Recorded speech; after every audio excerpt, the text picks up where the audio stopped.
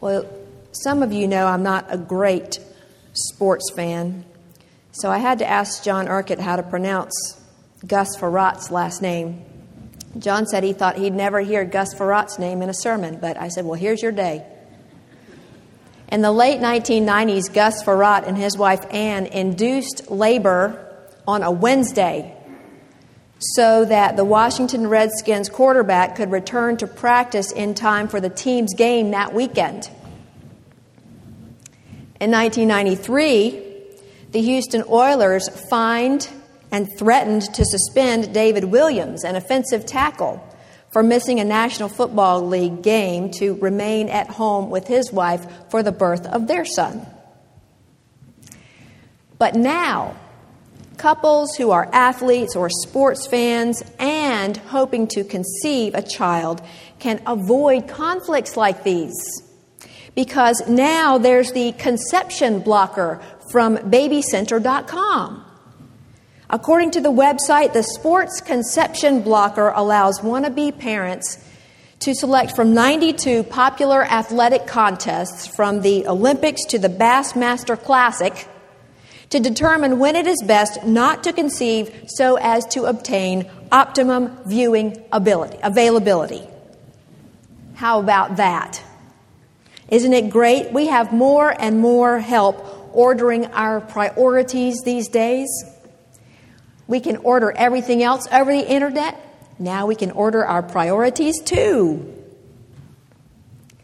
Ordering priorities is, I think, one of our greatest challenges as Christians. When Christianity becomes mainstream, as it has been in the United States, it seems like it would be easier to act like a Christian. But it's not. It's hard. I used to have this idealistic mindset that if we would just be more faithful to God, if we would just be more spiritual by praying more intensely and studying the Bible and the classics of Christian devotion, then life would be easier. I think life is better, but I no longer think that it's easier. The writer of this letter we call 1 John knew that over 1900 years ago. The writer calls the society of human nature in which we live the world. The world. The temptations of the world have a strongly magnetic pull. So we can't help but tend to lean toward that pull and begin defining our identity based on, as he says, our cravings, the lust of our eyes, and the boasting of what we have and what we do. One commentator says it this way: when God is factored out of our life's equation, or relegated to the extraneous role of a cosmic coach, our identity becomes radically confused. We become what we do and how much we earn.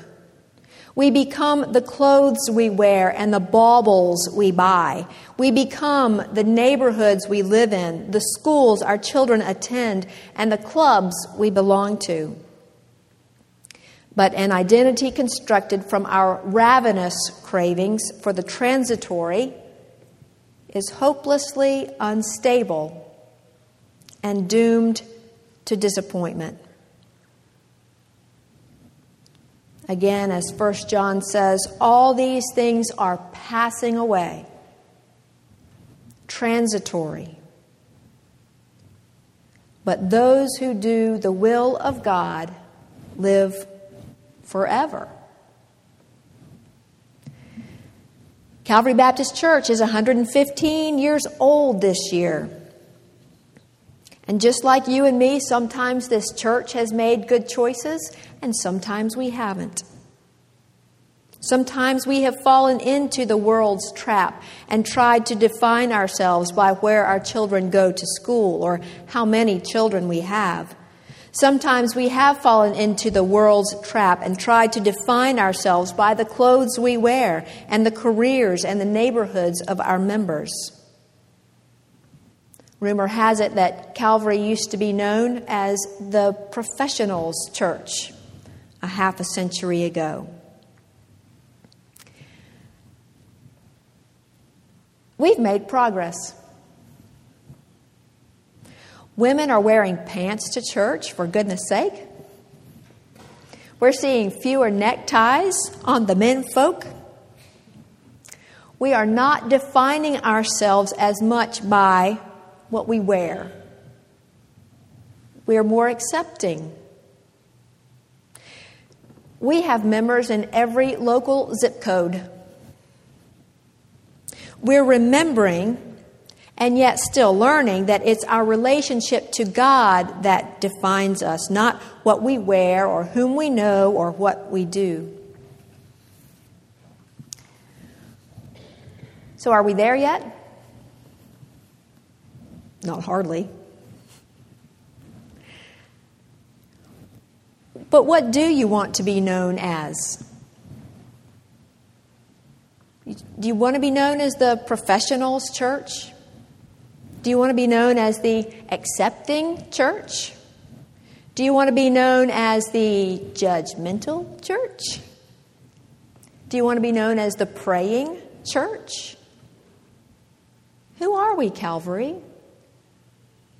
We're on the journey to find out. We have other good places to go. We've been lots of good places together. And there are always more interesting things to learn together. There are always more fascinating experiences to enjoy together. Always more people in need that we, Calvary, can help together. Keyword, together. We are a part of the body of Christ. It's not just us. Isn't that a relief? It is for me. It's not just me and it's not just you, but it's all of us together. Some of you will remember Dr. John Upton, who has spoken here a couple of times. Dr. Upton is the executive director of the Baptist General Association of Virginia and the Virginia Baptist Mission Board.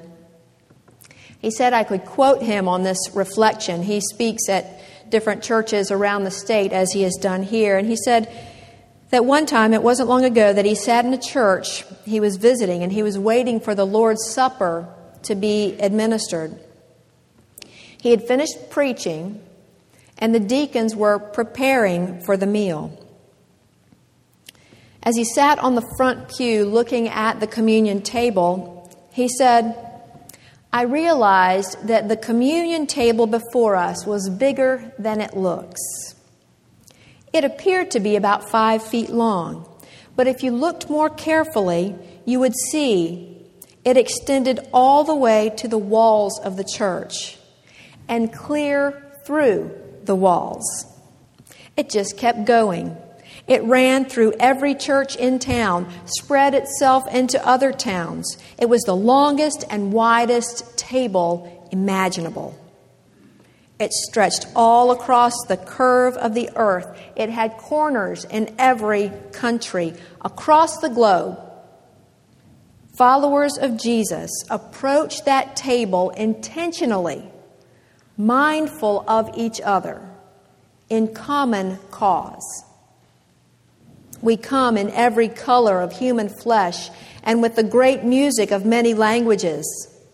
But all of us are drawn toward one single figure, Jesus of Nazareth, the one-of-a-kind, unrepeatable likeness of God in human flesh. By faith, we see that uniquely He lived for us all, died for us all, was raised up from death for us all. And His Spirit moves among us still, setting our hearts on fire We pronounce his name differently. Yeshua, Jesus, Jesus, Jesus. But all of us round the table are gathered beneath one great name. Communion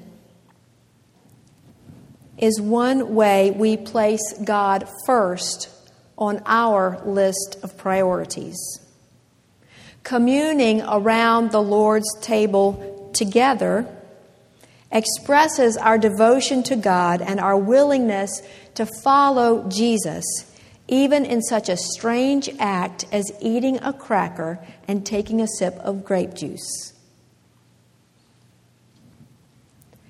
Putting God first on our list of priorities will help the others settle into place.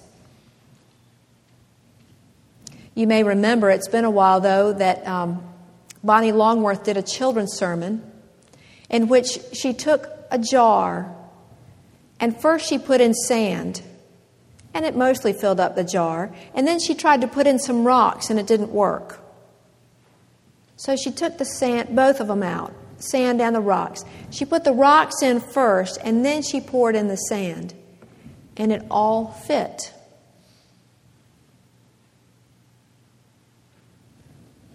God first, and everything else falls into place. As together we attempt to place God first in our life, this table of love, acceptance, and forgiveness spreads all around the globe.